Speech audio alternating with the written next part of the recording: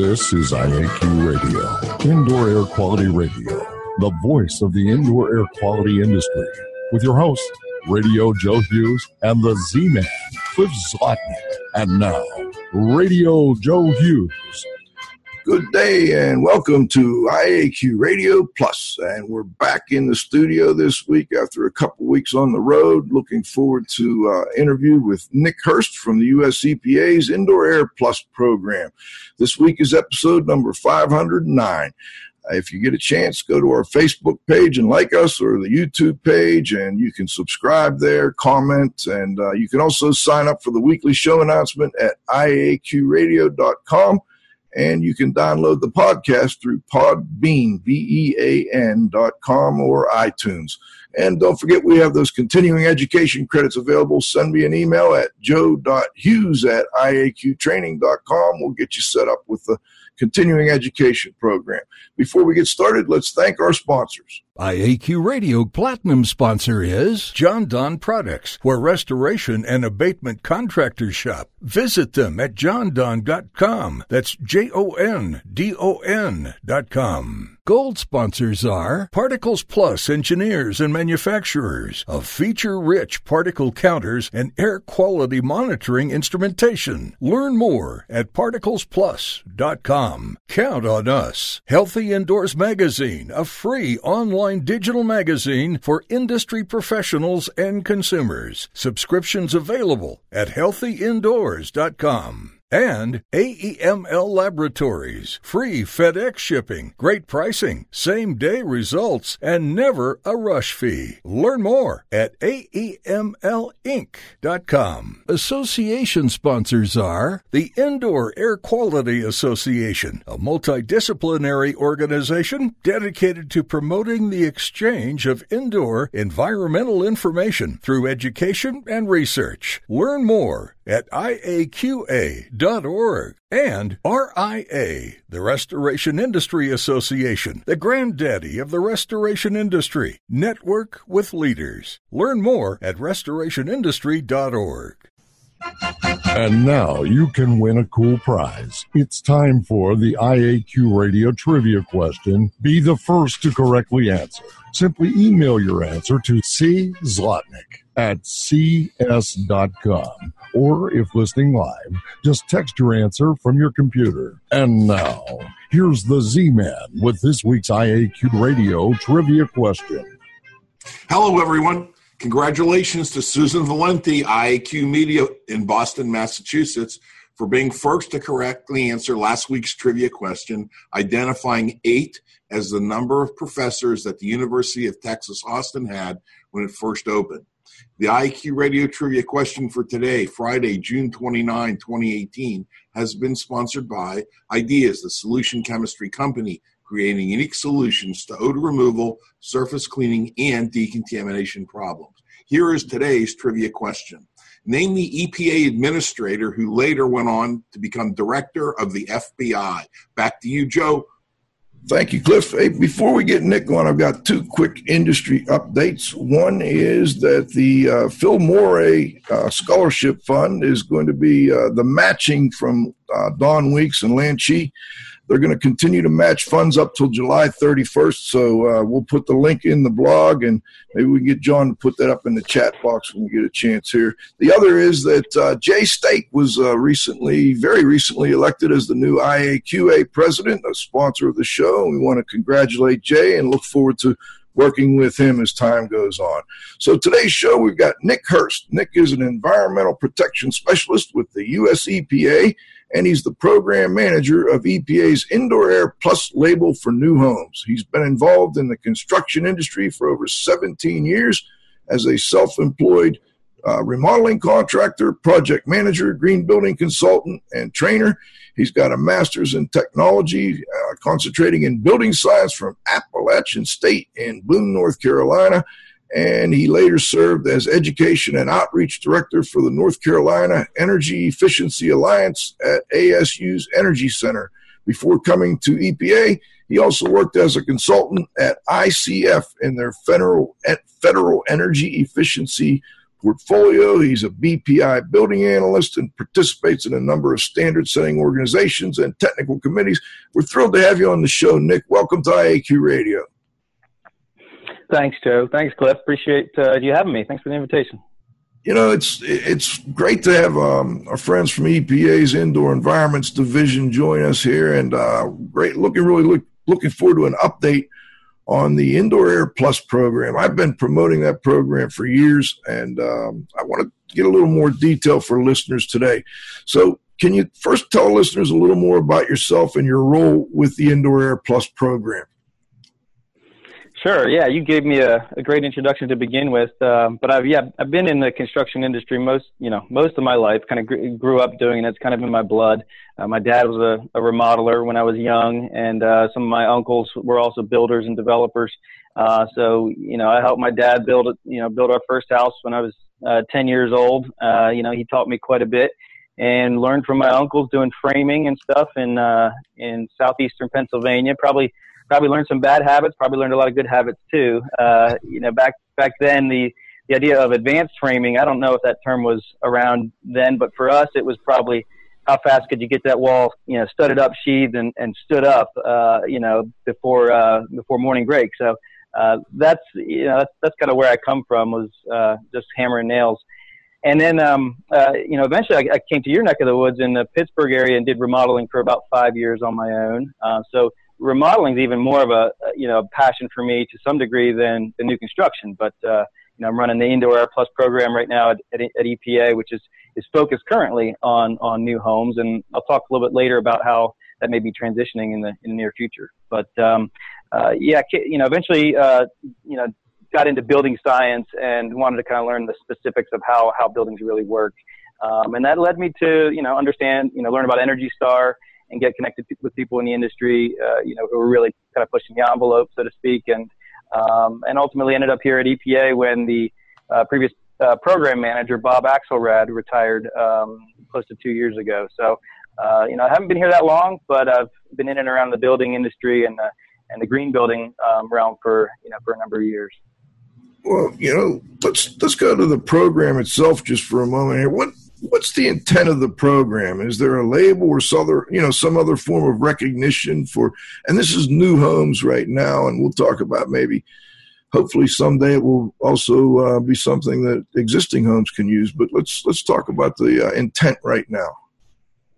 Sure. Yeah. Well, one of the primary intents of the program is to give builders technical guidance, of course, and give them a tool to take the next step from just building a kind of conventional code-built home, or maybe even a better than code, an energy efficient home, to building a home that really includes indoor air quality as a focus and add health protections for the occupants as well.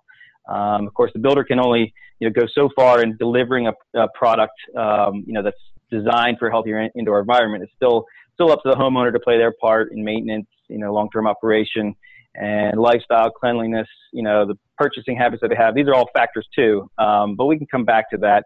But it's really to set up the homeowner for success in their home. But secondly, the second intent is it gives those builder partners that we have an opportunity to really market themselves in a different way too. So builders are always looking for, that edge above their competitors. And with an EPA partnership program and a labeling program, they have something more solid to stand on as they're trying to, sell this to home buyers. There's still a lot of builders that create their own kind of marketing brand and a proprietary program, whether it's around just quality or customer service or energy efficiency or health, et cetera. But with Indoor Air Plus, they have a government-backed label, and they can sell because they followed a set of best practices that are based on building science and kind of what we talk about as house as a system. And they have these practices verified as well by a third-party home energy rater throughout the construction process. So from our standpoint, it's a public-private partnership that's really a win-win for government and industry. We don't have any regulatory authority here in the Indoor Environments Division at EPA to mandate, specific levels of contaminants in the air, but in the indoor air anyway, but we can force and we can't force a builder to, take any specific steps, but we can kind of give them the carrot at the end of the stick and create and disseminate guidance about public health and health risks, and then ultimately use non-regulatory voluntary programs like Indoor Air Plus to achieve some of those goals. And Energy Star itself is also a voluntary program, but that's kind of the foundation, right? So you've got to be Energy Star first. And then on top of that, you would do the additional things we've got up on the, or follow the additional recommendations we have up on the slide right now to become an EPA Indoor Air Plus qualified home. You got it. Yep. And Energy Star's got a great foundation when it comes to energy efficiency in the building envelope. They have good requirements for HVAC and even some moisture control elements, some of which are completely parallel and in line with our Indoor Air Plus requirements. And then our Indoor Air Plus goes a little bit further in some of those areas in terms of moisture and HVAC, and then add some non-energy components like radon and pest prevention, and then a selection of materials that go into the building, low emission materials. So we're giving, not only an energy efficiency package, but and a comprehensive kind of indoor air quality package. And ultimately that last item there, a safer, healthier home is what we try to communicate, from builders to homeowners. And, we have had the originator of the Energy Star program on a few times, Sam Rashkin, once when he was at EPA, and then again a couple times when he was moved over to the Department of Energy. And when we talk about acceptance of the program, I believe the last time we talked, he was saying that, and don't quote me on this, you can get me better numbers, but almost 15% or more of the new home construction at the time looked like it was going to be Energy Star. Do you know where we're at on that now? Yeah, that's a pretty close estimate. Now, I don't know the specific number. I know it was up in the 20s at some point. Housing decline probably contributed to some fall off in those numbers, and some of the substantial recommendations and updates they included with Energy Star version 3. Created some challenges for builders, but also pushed builders in a really positive direction too. Now I think it's in the teens in terms of market uptake of all new construction for Energy Star, which is great. Yes, it is. That's a big jump. From where they first started, it was a very cost-effective program, as I understand it too. EPA didn't spend all that much money putting together the original Energy Star, as I understand it. Anyhow, let's talk a little bit about how the program got started and how it fits into the context of other programs and standards in the market. You've got LEED program, you've got the National Association of Home Builders and others. Give us a little background on this. Okay. So the Indoor Air Plus was, started around 2009. It was actually kind of kicked off as the Energy Star Indoor Air Package, and then it grew into a program with its own specifications and partnerships. And again, it's got that home label and third-party verification that goes along with it. And we do actually a quarterly reporting process with in sync with the Energy Star Certified Homes program. So we kind of have a pretty good sense of how many homes are labeled in the market from home energy raters and providers. And so over the first, 5 years, it was kind of a slow growth, in part because it came out, right at the housing downturn in the market. But the program did a revision in 2013 and a couple subsequent revisions after that. But, one of the, primary intents here is to engage with the marketplace and figure out what's working, what's not. And so we talk with builders and home energy raters and figure out what those challenges are and what those barriers are, and try to create alternative solutions for them as well. So then when we see emerging building science happening and technological advances, we'll make tweaks to the specifications. Same process for Energy Star as well. So some things simplified with the Indoor Air Plus checklist in 2013. And we've seen a really nice uptick in the last few years, I think in large part because there's this growing focus on health in homes. And, that's great. Just this past February, we released revision 4 of the specs. Again, similar updates and tweaks to the specifications with some additional exceptions and kind of alternative pathways. We can talk about dehumidification in crawl spaces later. One of the other things that's changing is the radon industry is updating some of their standards currently. The ARST Consortium is one who's has a primary focus on radon standards, and so we're starting to reference those, not necessarily requiring those standards to a T, but trying to steer builders towards understanding them and including those best practices in their construction of Indoor Air Plus homes. So those are some of the high-level changes. You mentioned, quarterly checkup on is anybody actually taking measurements in these homes to see what kind of effect some of these changes are having on, say, radon levels or whatever other, particulate or VOCs? How do you handle that?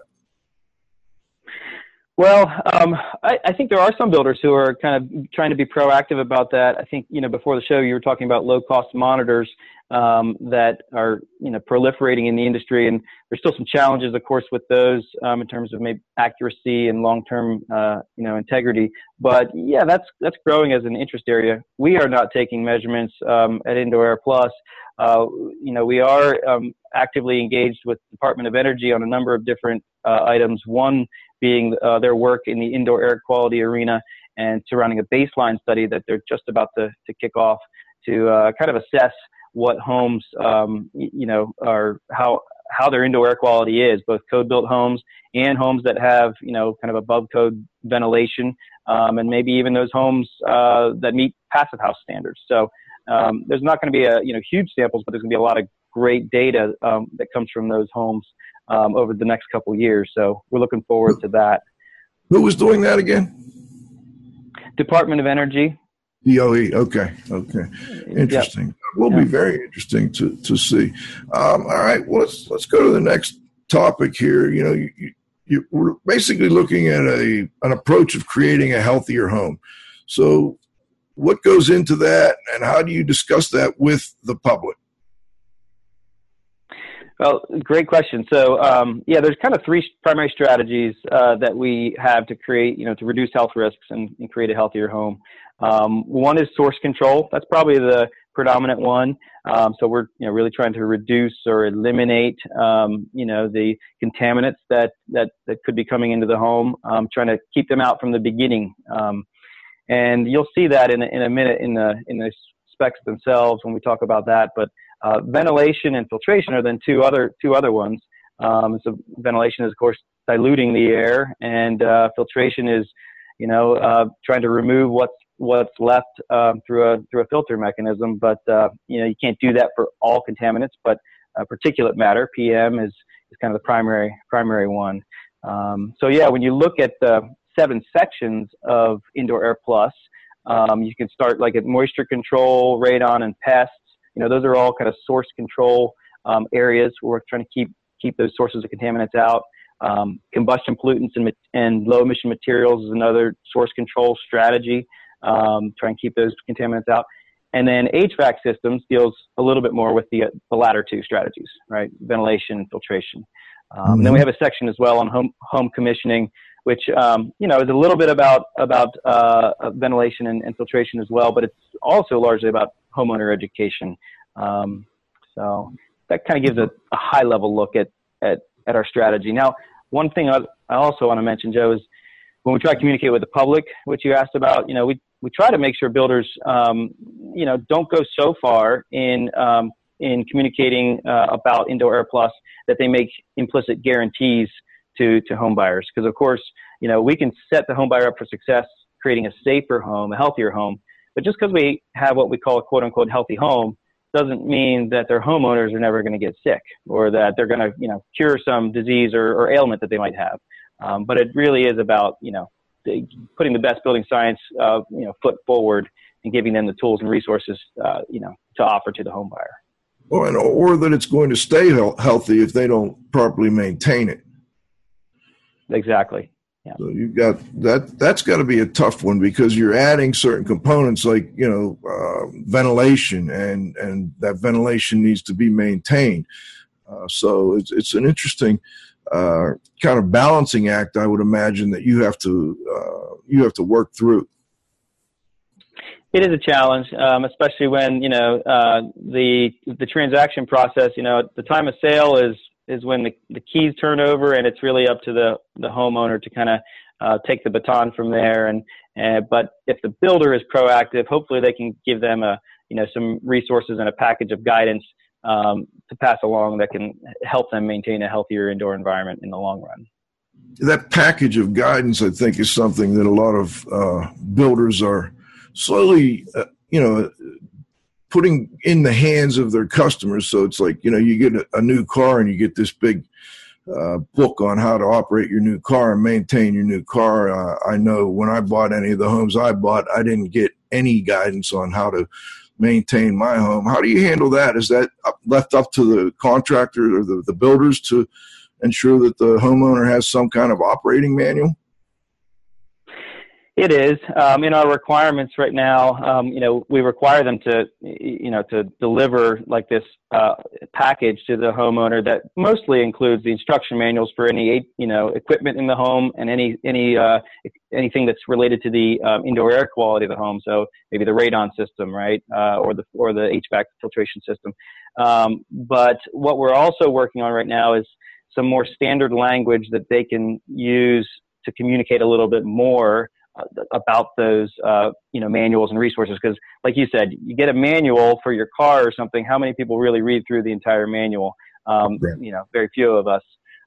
But we're trying to work on some canned language that we can offer as a more explicit homeowner education package for builders.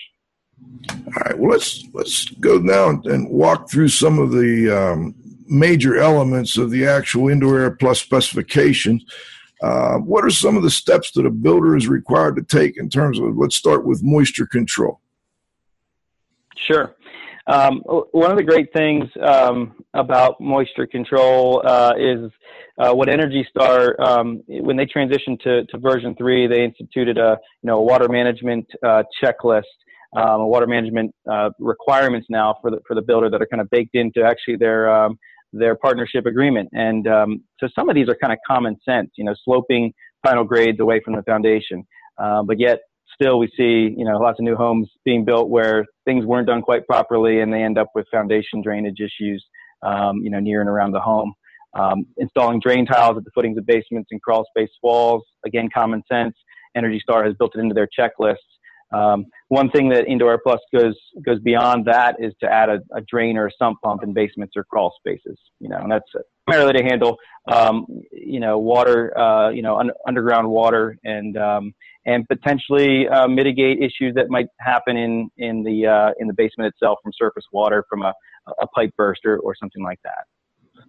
Okay. Another one. Go ahead. Got the slide up on the basement slab with a capillary break. Yeah, so that's another really important feature. The capillary break is, 6 mil, at least a 6 mil minimum vapor retarder that's, put down before the concrete slab is poured. And then in addition, we require a 4-inch layer of clean aggregate underneath that. Now there's some exceptions to that, like in dry climates, for example, or slab on grade homes. All of these specifications for both Energy Star and Indoor Air Plus are climate zone specific and radon zone specific. The one thing that this capillary break requirement that you see here helps with is not only moisture that's pushing up, through the slab and potentially creating humidity issues in the basement, but also it sets you up for radon mitigation if needed later. And we can talk about that one next. But sealing those slab edge walls to the foundation wall is important. Sealing any penetrations that come through the slab is also important. Okay, let's go to the next one. So, all right, tell us a little bit. Go ahead. Yeah, this is more moisture requirements, foundation walls, basements and crawl spaces. Most everyone, I think these days is doing damp proofing at minimum on their exterior foundation walls. It's an Energy Star requirement too. Indoor Air Plus adds a requirement for a sealed and insulated and conditioned crawl space or basement. So, not all builders are doing that. Some builders still just kind of throw some poly on the floor in the crawl space and call it done. But we rarely require them to seal, insulate, and condition it. Now, we've also seen, again, there's some exceptions to that, we've also seen really high quality basements and crawl spaces that haven't necessarily used conditioned air in them, but they've done dehumidification. So we've just, in the last year, we've allowed an exception for this particular requirement for the conditioned air to allow them to do dehumidification in that type of crawl space. As long as they're still doing a capillary break on the floor, it's got to be well sealed, sealed to the piers, sealed to the foundation walls, not just staked in place. And of course, we want the dehumidifier to also be drained. We don't want to have to, require the homeowner to go down there and empty a bucket, every day. One of the questions I get what about the sizing of the dehumidifier? Is there any guidance on that, or is that left up to the builder? It is left up to the builder currently, and we've been considering whether or not to add additional guidance on sizing and even quality specs for the dehumidifier. We haven't landed on those yet. We still want to engage with industry a little bit about that and figure out what's reasonable and practical. At this point, we're just trying to encourage active dehumidification as a start.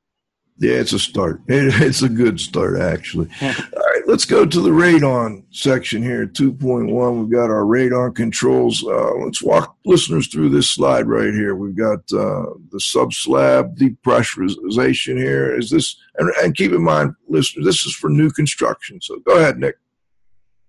Yeah, that's right. Yeah, so for Indoor Air Plus to earn the label, if you're building in Radon Zone 1, we require at least a passive radon system. And that term, passive or active is, an active system has a fan attached to it, which actively, draws air from under the slab. That term passive is kind of the radon standards industry is moving a little bit more towards the idea of a radon rough-in rather than a passive system, because a passive system can go so far, to reduce risks of radon in the home. But there's obviously it's a lot more effective with an active system. So that terminology is changing a little bit.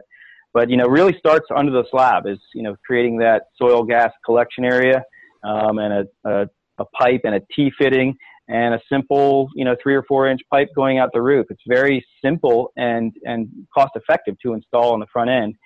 So we are encouraging that in all radon zones, but it's required in Radon Zone 1. And again, also a receptacle in the attic, because if we ever do need to make it an active system, if the homeowner tests and they're high, they have high radon levels, we want them to be able to easily get an active system installed. Nick, how close is this to the most current code requirements for new construction? If you know off the top of your Good question. I don't know for sure. Appendix F of the IRC has some basic requirements that are okay. I think we're a little bit more explicit in our Indoor Air Plus requirements, and certainly the radon standards. The CCAH standard, which is that passive system or rough-in system standard, is much more explicit about the requirements that go into to this type of system. So code's coming along, maybe not as quickly as we would all like it, but it's getting there. I also noticed you've got a polyurethane caulk ceiling at the floor wall joint, and that's been kind of highlighted throughout here. I'm wondering though if you have any recommendation on the type. Just polyurethane, I guess, is the type of caulk or ceiling that you want. Yeah, there is a specific ASTM standard that I don't have off the top of my head, but I think we do include it in our specs. And if it's not in our spec, it's in the radon standards themselves. So yeah, you don't just want any old caulk. But the reason for that is, your active radon system is going to be a lot more effective if it's not sucking conditioned air from your crawl space or basement, but if it's actually pulling as best it can against that soil gas collection plenum. So we want to do the best we can to seal all those joints and seams and penetrations in the slab. And then I just wanted to finish the radon, then we're going to go to halftime. This detail here gives us a little more on the on the passive versus the, well, no, these are both looking like active to me. Nick, can you comment on these? Yeah, well, we get questions from time to time, not regularly, but how can I do an indoor air plus home with a gut rehab? You can earn the label if you do a gut rehab, because you can follow the Energy Star requirements and earn both labels. But it's obviously hard when you have an existing slab there and we don't know what's under it, depending on how old the home was, if it's been prepared properly. So we've given basically an alternative pathway for gut rehabs to earn the label. If they're in Radon Zone 1, then they just have to do an active system and do a test out upon final inspection. So that kind of helps ease our mind a little bit about what was underneath the slab to begin with, and doesn't add a substantial amount of cost for the remodeler. When you're doing a gut rehab, obviously there's a lot of other costs you're incurring anyway. So this is a pretty light lift, we think. Interesting. All right. We're going to stop and thank our sponsors. We'll be back for the second half of our interview. We've got Nick Hurst from the EPA Indoor Air Program, or Indoor Environments Division, Indoor Air Plus Program Manager. We'll be right back. IAQ Radio Platinum sponsor is John Don Products, where restoration and abatement contractors shop. Visit them at jondon.com. That's JONDON.com. Gold sponsors are Particles Plus Engineers and Manufacturers of feature-rich particle counters and air quality monitoring instrumentation. Learn more at particlesplus.com. Count on us. Healthy Indoors Magazine, a free online digital magazine for industry professionals and consumers. Subscriptions available at healthyindoors.com. And AEML Laboratories, free FedEx shipping, great pricing, same-day results, and never a rush fee. Learn more at AEMLinc.com. Association sponsors are the Indoor Air Quality Association, a multidisciplinary organization dedicated to promoting the exchange of indoor environmental information through education and research. Learn more at IAQA.org. And RIA, the Restoration Industry Association, the granddaddy of the restoration industry. Network with leaders. Learn more at restorationindustry.org. And please be sure to thank our sponsors when you inquire about their services or products. Let's get back with Nick Hurst. We're going to go into this is kind of perfect, Nick. We broke, and now we're going to come back to the big daddy of the IAQ plus indoor air quality plus the HVAC system. Let's talk a little bit about the HVAC system and indoor air plus. Although actually, I think maybe was the pests first, Nick. Which one do you want to go to? Either one. Looks like you have pests up. We can talk briefly about those. And it looks like your primary concern is keeping them out in the first place. Yeah, it's pretty common sense as well, right? I mean, we don't have a substantial pest requirements. When you're doing an Energy Star home, you're doing a lot of air sealing anyway, and limiting a lot of the pathways pests can get into. If you do have large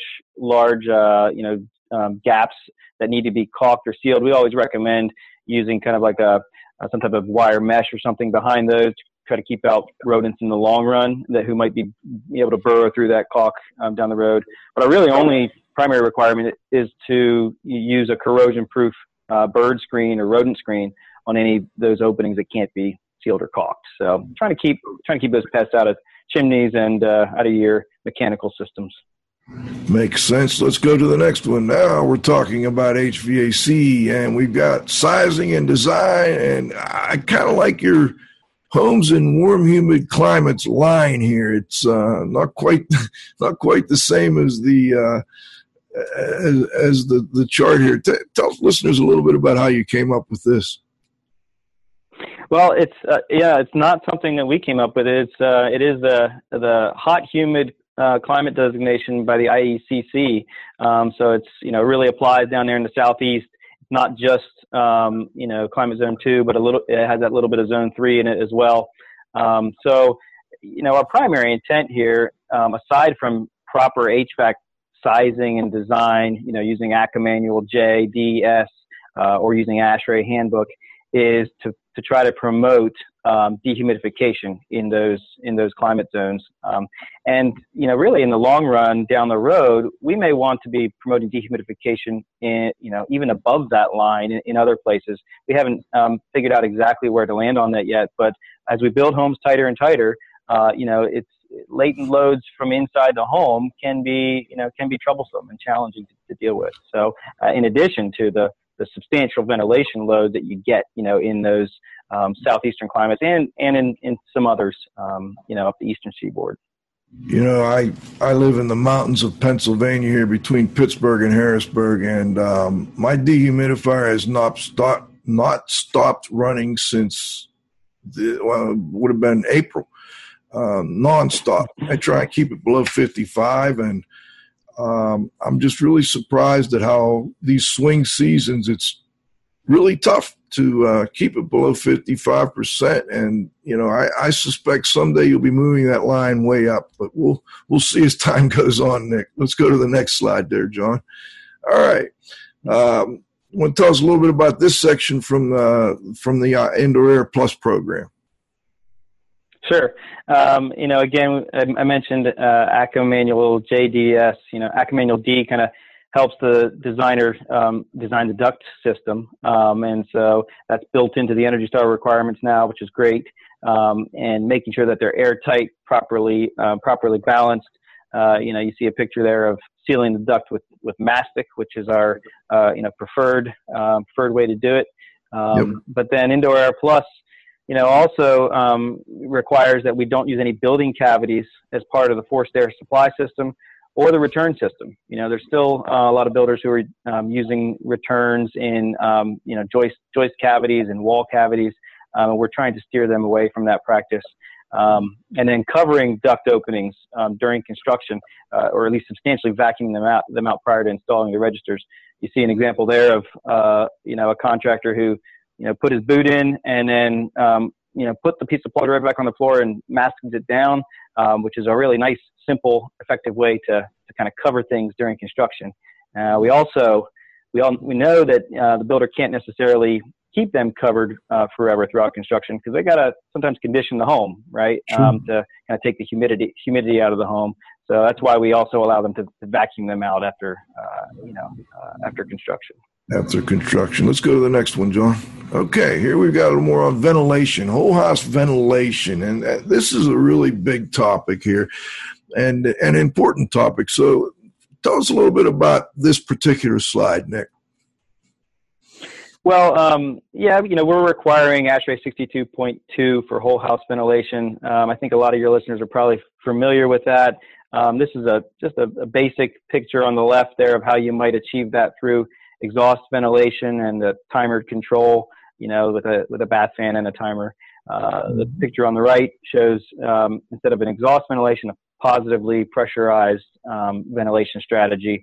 You have ducted fresh air coming into the home. The nice thing about that one is you can filter that oftentimes, and potentially use a damper, and maybe not even use the central air handler itself to provide that ventilation. That's the ideal. And then of course there's a balanced ventilation system, which is even better, through an ERV or HRV. And we don't require or mandate any specific one of those, but we want to meet ASHRAE 62.2. I'm just curious, is there any push toward more focus on a balanced system with, that seems to be, the preferred method for a lot of the building science gurus out there. I'm wondering what's been happening in the EPA program with respect to that. Well, we haven't yet, made strong recommendations or requirements around balanced ventilation. But yeah, I think it's kind of known throughout the industry that that's probably the ideal approach. And I think even ASHRAE 62.2, there have been proposals to reduce, the requirement for ventilation if balanced ventilation is used. I think that committee just met this past week, and so I'm sure we'll be hearing more. Maybe in one of your upcoming shows, you can have somebody on the committee talk about that discussion from their standpoint. But it's certainly important to us at EPA, and we're watching it closely.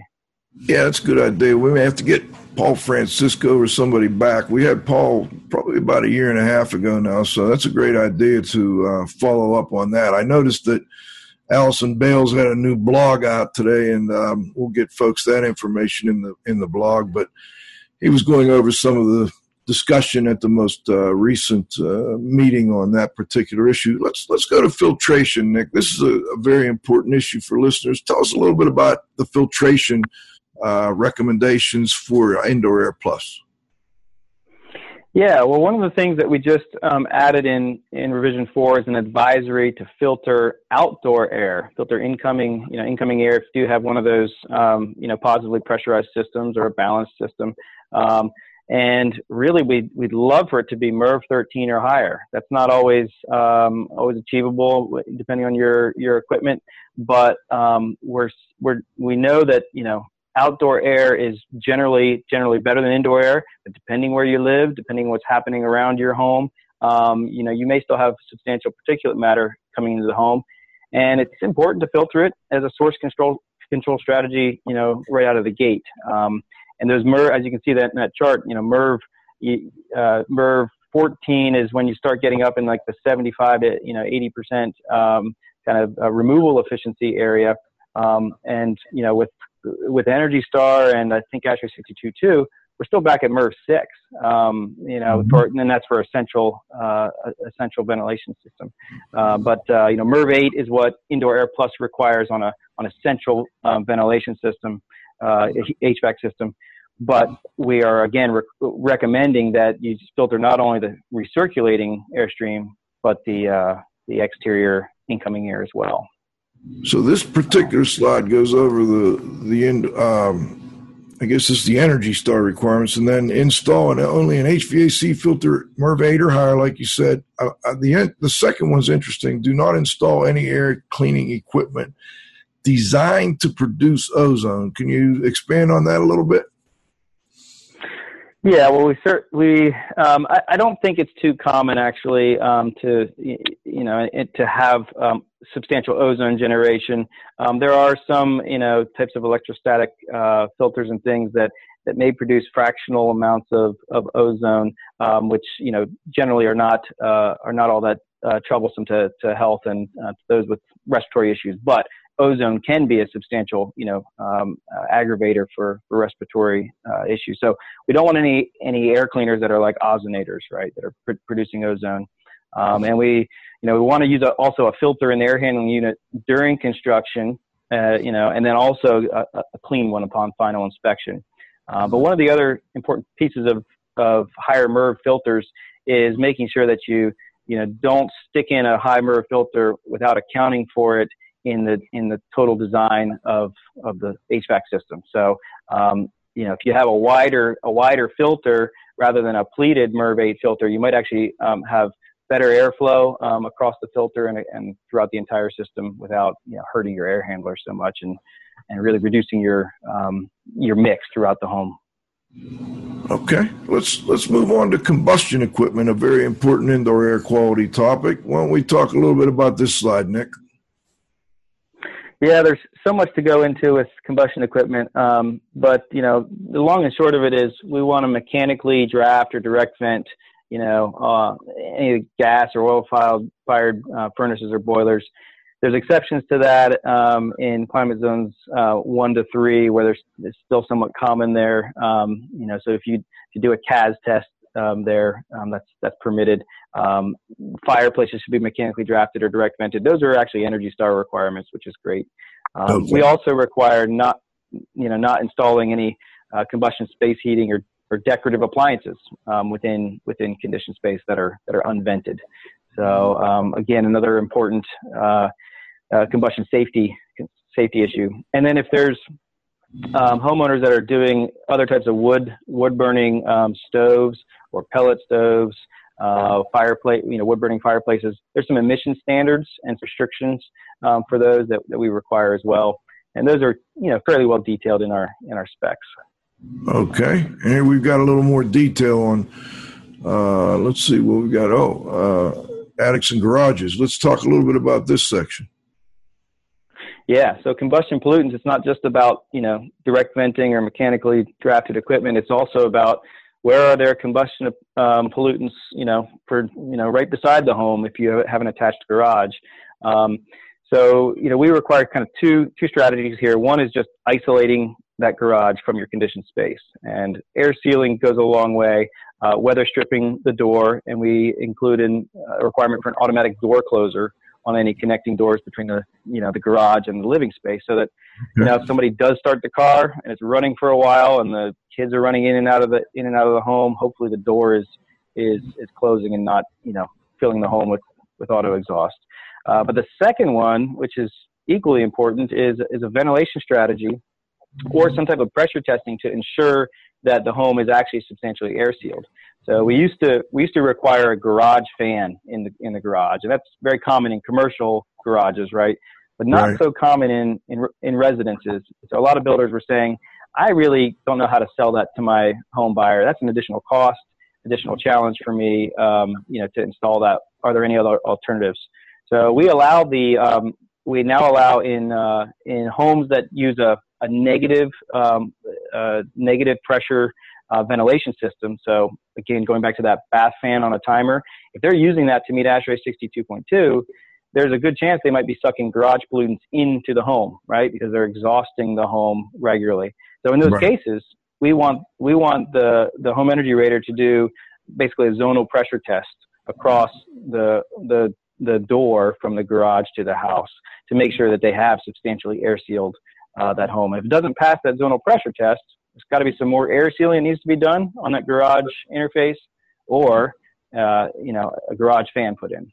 It's interesting. I noticed a couple articles recently. I think it was from the New York Times or maybe others, that more people were dying from carbon monoxide coming from cars running in garages because they've got the automatic start now, and it looks like you're kind of taking that into consideration here too. Plus, we have tighter homes, and those carbon monoxide, those combustion pollutants don't have a way to get out. So, very interesting. Let's go to the next topic right here. We've got 24. Okay, this one's fascinating to me. I'm getting ready to put in some new carpet, and I don't have a lot of carpet in the house, but with a slab on grade and a cold climate, a little carpet here and there can be quite nice on your feet in the wintertime. And I was trying to figure out, okay, what's the best label? It looks like you guys have chosen the CRI green label. Can you tell listeners a little more about this topic?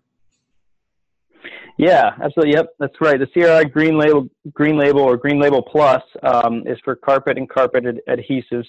And that's what we try to do with this section is identify what standards and third-party labels kind of are available in the market for materials that are low emitting. And there's three primary requirements. Carpet is one of them, and then composite wood and interior paints are the others. And those have been in there since the beginning of the program. We have some additional advisories that weren't originally included for both adhesives and sealants and for hard surface flooring. So with our process of spec updates, we try to signal to the industry and to our partners what changes might be coming down the road. It's very likely that in version 2 of our program, we will have low emission material requirements for those adhesives and hard surface flooring. Fortunately, they're becoming more available in the market now, so it's not a big lift for builders. But composite woods and interior paints, there's a lot of low VOC, quote unquote low VOC interior paints. We're trying to steer folks towards ones that are third party labeled. And there's also a couple different methods towards achieving what's called a low emission material. One is low emission by low VOC by content or by weight. And so that's like the amount of VOCs that you measure sort of by weight in the material. The other is what's actually coming out of the material, right? What's it being emitted.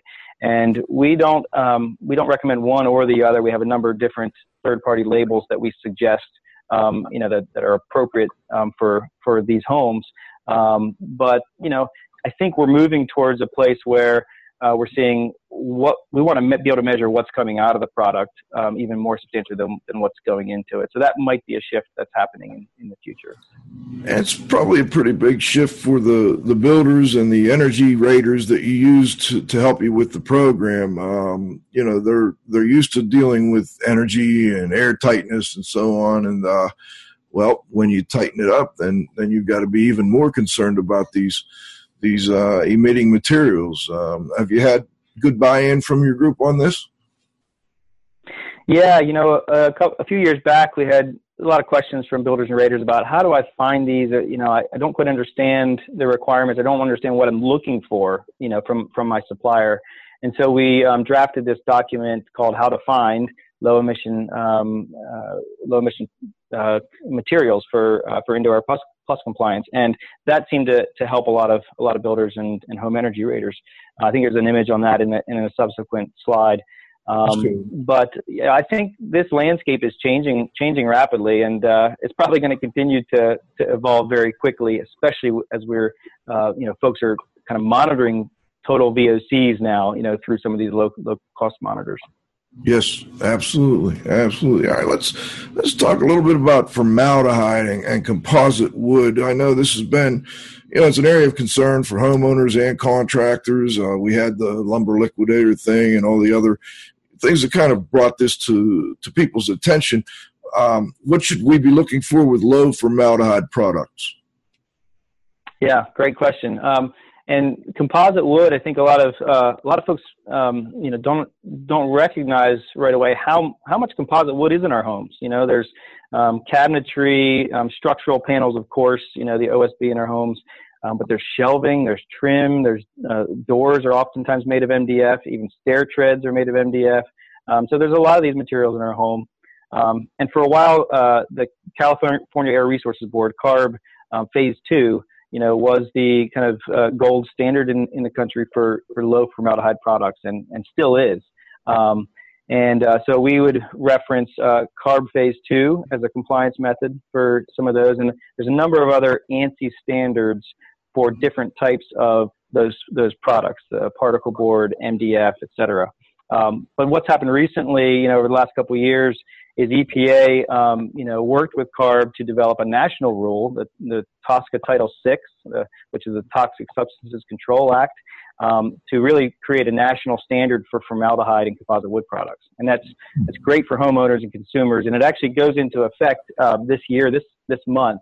So as of June 1st, all composite wood products that are those hardwood plywoods, MDF, and particle board that are sold or manufactured or even imported into the U.S., they need to be labeled as CARB Phase 2 or TSCA Title VI. So that's a great thing for homeowners. And I think over the next year and a half, we'll be assessing kind of how to make the next step in improving indoor air quality when it comes to formaldehyde and composite wood for the Indoor Air Plus program. So that's still on the horizon. And you had mentioned earlier the document that we have up now, How to Find Indoor Air Plus Compliant Low Emission Products. You want to just follow up a little on this document? Sure. Yeah, that's the one I mentioned previously. And, again, it's available on our website. It's on our program documents page where you can find our construction specs and this document, which is kind of an additional resource to help you find those. And we'll be updating this again in the near future as well. But check back 6 months or a year from now, and I'm sure things will continue to evolve. Yeah, you've evolved quite a bit since the last time I talked about this, Nick. It's great to see, and you're working with other industry partners, and really, and I think that the nicest thing is you keep mentioning how you're working with the builders, and that's vital, because if they don't buy into it and can't find a low emitting product or a good detail on how you want certain things done, it's just not going to happen. So I'm always happy to hear that the builders are also involved with this. Let's talk a little bit more about the commissioning of the home. Let's go to the next slide, John. This is, I believe, going to be on commissioning. Let's talk a little bit about this particular slide here, Nick.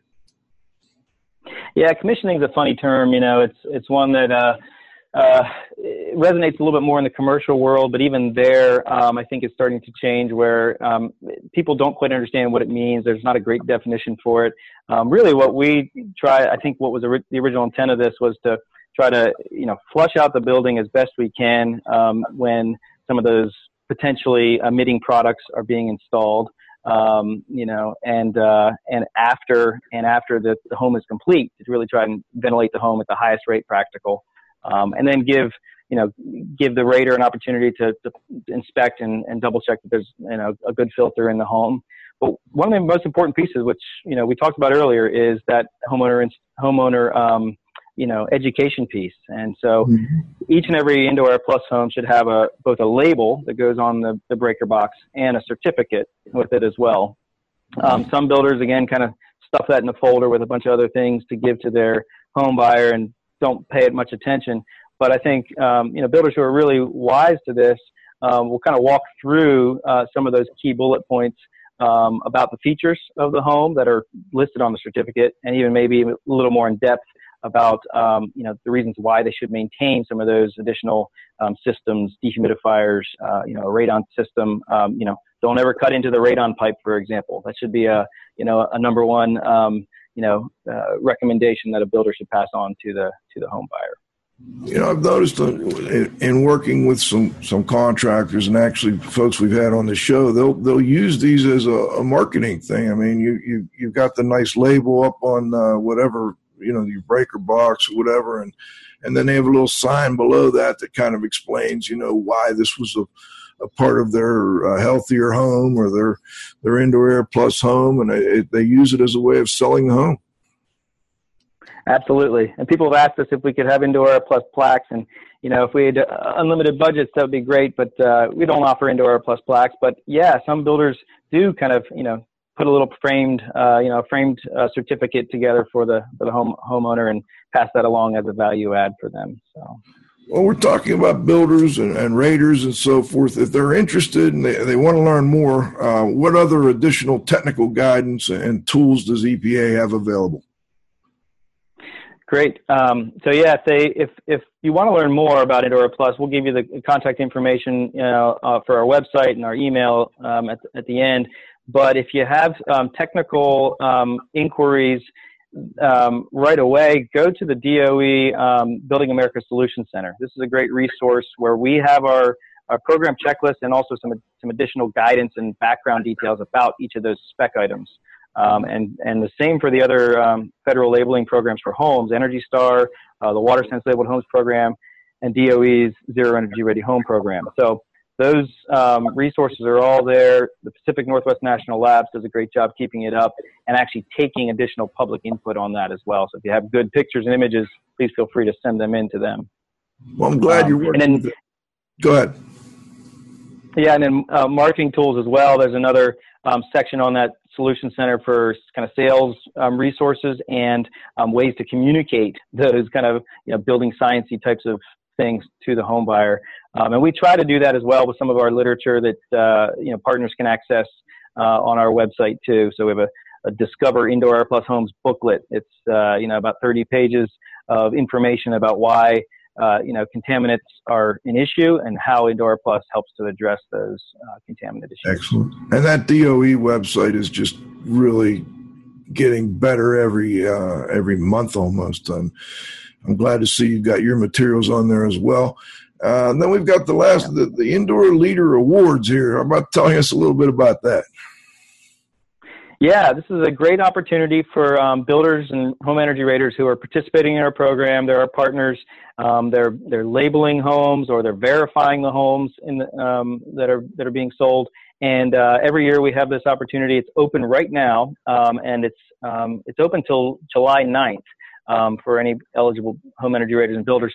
And so it's really featuring about 10 to 12 of our leading partners who are using those marketing resources and doing really great education to the homeowners, promoting the program, using the logos on their website, and kind of going the extra mile to communicate the importance of indoor air quality. And this year we have a couple really exciting new developments with this. We'll be not only giving the award to about 10 or 12 of our partners, but also one Leader of the Year winner in both the builder and rater category. And those are going to be announced at the EBA High Performance Building Summit, which is happening in October in San Diego. So a really exciting event. There's a lot of indoor air quality experts there. They have a great lineup. They just released their educational program. So really good conference, and we'll be, again, presenting these awards to the winners there. Well, we'll have to see if we can't follow up on that, Nick. Let's move to the next one, though. You said the program continues to make updates and refinements and spec, and there may be some other changes on the way. Can you tell us a little bit about where the program is headed? And we're not stuck on just stopping the show at 1 o'clock here. And if you have time, we can go over another 5 minutes or so, Nick.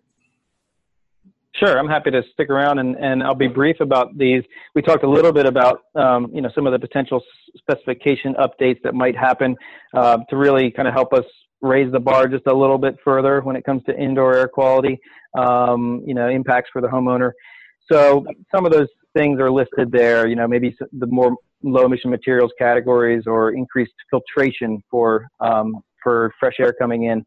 But then we're also considering opening up the program more to mid and high rise. The Energy Star Certified Homes program and the multifamily high rise program are going through an evolution right now, which is an exciting one, where the multifamily program will, instead of just being a high rise, it'll go from low to high rise. And so there'll be some eligibility changes. So we're potentially going to have some eligibility changes of our own in the near future.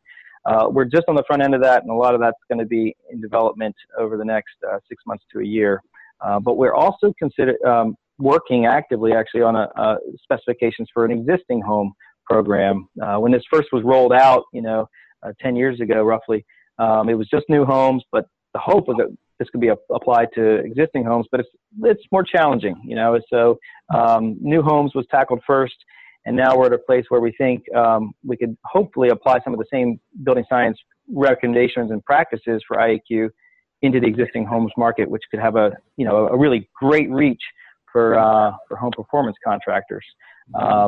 And here's some reasons why. There's roughly 11,000 HVAC change out a year. There's millions of homes every year that are upgraded, and oftentimes they don't have any sort of comprehensive plan for indoor air quality and environmental health. So if we can help homeowners kind of create that plan and help home performance contractors, advise them in that plan and making those upgrades, we could see a really big impact. And it could be great for homeowners, but also great for the home performance industry. And we're hearing from, some of those stakeholders in that industry that EPA has great tools already. Why not apply them to a label? We have the Healthy Indoor Environment Protocols, which I think you guys have talked about before on your show, yes, that are great recommendations for home energy upgrades that are more specific to health and safety features. So we have some of those the content already, and creating it in a way that we can fit it into a labeling program is the next challenge and exciting development. Seems like that would be nice, too, for a homeowner that wants that for themselves, but then also when they sell their home, they want to be able to market it as, a little better than the home next door that you might consider. Absolutely. And we foresee it, kind of following a similar type of approach, third-party verification, EPA partnerships with home energy evaluators or, IAQ evaluators in the home. And then they can market their participation. We'd have some type of credential for the verifier, we presume, and they help create a scope of work and help usher the home repair process, and then ultimately do kind of a final test out. So all those things are still in the works, and we're trying to gather as much feedback from key stakeholders as we can as we develop that. I could see people building a business model around that, especially with the existing home. There's such a huge market out there. And I know a lot of the home performance guys are trying to go to a more holistic approach, while we're in doing any kind of upgrades, air sealing, adding insulation, let's also upgrade the mechanical system and get it all done at once. So I can see that being a big nice program for you in the future. Looks like what we've got here are just some ways of people to get more information. If you could just mention for listeners what we've got up on the slide now, Nick. You bet. EPA.gov/Indoor Air Plus. That's our website. And of course, it's great. We take feedback and questions by email. It's indoor_air plus at EPA.gov. So that's a great way to get in contact with us. And then you can find us on Facebook and Twitter as well. We use those forums to communicate with partners and kind of give, snippets about program updates and great things happening in the IAQ industry. Nick, before we go, and Cliff, I just wanted to jump in here and make sure, was there anything you wanted to add or ask Cliff or ask Nick? I just had one, Nick. When you give the label to the contractor to apply to the electrical panel and so on and so forth, is there a specific number on there that prevents someone from just copying the label and putting it on their houses that haven't gone through the program? Great question. No, there's not a specific ID number for each home, and we actually don't even collect address level information on homes. But the home energy rater and the home energy provider, their oversight provider, are the ones that apply that label to the home, and they're the only ones that can actually access our label stock, the sticker stock itself. Obviously somebody could try to photocopy or do, make additional labels, but we don't have the ability to kind of monitor or police that. But I haven't heard of any instances of fraudulence yet. So fingers crossed. Okay, thanks. Nick, before we go, is there anything we missed that you'd like to add? And I also just want to thank you so much and the folks that helped us organize this and get this program put together. It's always great to have folks from the federal government come on the program and talk to us and our listeners. Anything you'd like to add before we go? Well, I guess for all those listeners out there who are deep into the IAQ industry, we'd be happy to take your comments, thoughts, and feedback on our specifications themselves, especially as we're moving over the next year or so to a version 2 of the program and refining it and adapting it a little bit differently, and even applying it again to existing homes. So we're looking forward to that collaboration and feedback, and please reach out to us if you have questions. Yeah, when you're doing that existing homes, I'm going to urge, I made an announcement, Jay Stake was the now president of the Indoor Air Quality Association. I'd love to see them working more with you on this next phase, because that's the kind of thing their people do. We go in and try and fix existing homes, and that can be quite a challenge, Nick. No doubt. Agreed. Thanks again for joining us. We really appreciate it. This is Radio Joe Hughes saying thanks to Nick Hurst for joining us from the EPA's Indoor Environments Division, the Indoor Air Plus Program Manager. And by the way, I've used some of your details in my training classes for years now, and very helpful, especially like the crawl space and things like that. So it's great to have that kind of work available to the public. Also want to mention that next week we'll be taking a little break. Cliff, we're going to take a little break for the holidays, but we'll be back the week after. I think we've got another restoration show lined up. Cliff, is that still on the books? I think so, yes. Absolutely. Yeah, to the best of my knowledge, correct. We have two. One with Norp, Whitney Wiseman from Norp. Yep. And then the following week, we were hoping to get the Australian group, I think. The Australian group in. The RIA just had a big event in Australia. So, again, thanks to Nick Hurst for joining us today. Of course, to my co-host, the Z-Man, at the controls, John, you got to have faith. Most importantly, our growing group of loyal listeners will be back in 2 weeks with the next live broadcast of IAQ Radio. For IAQ Radio, I'm Spike Reed saying thanks for listening.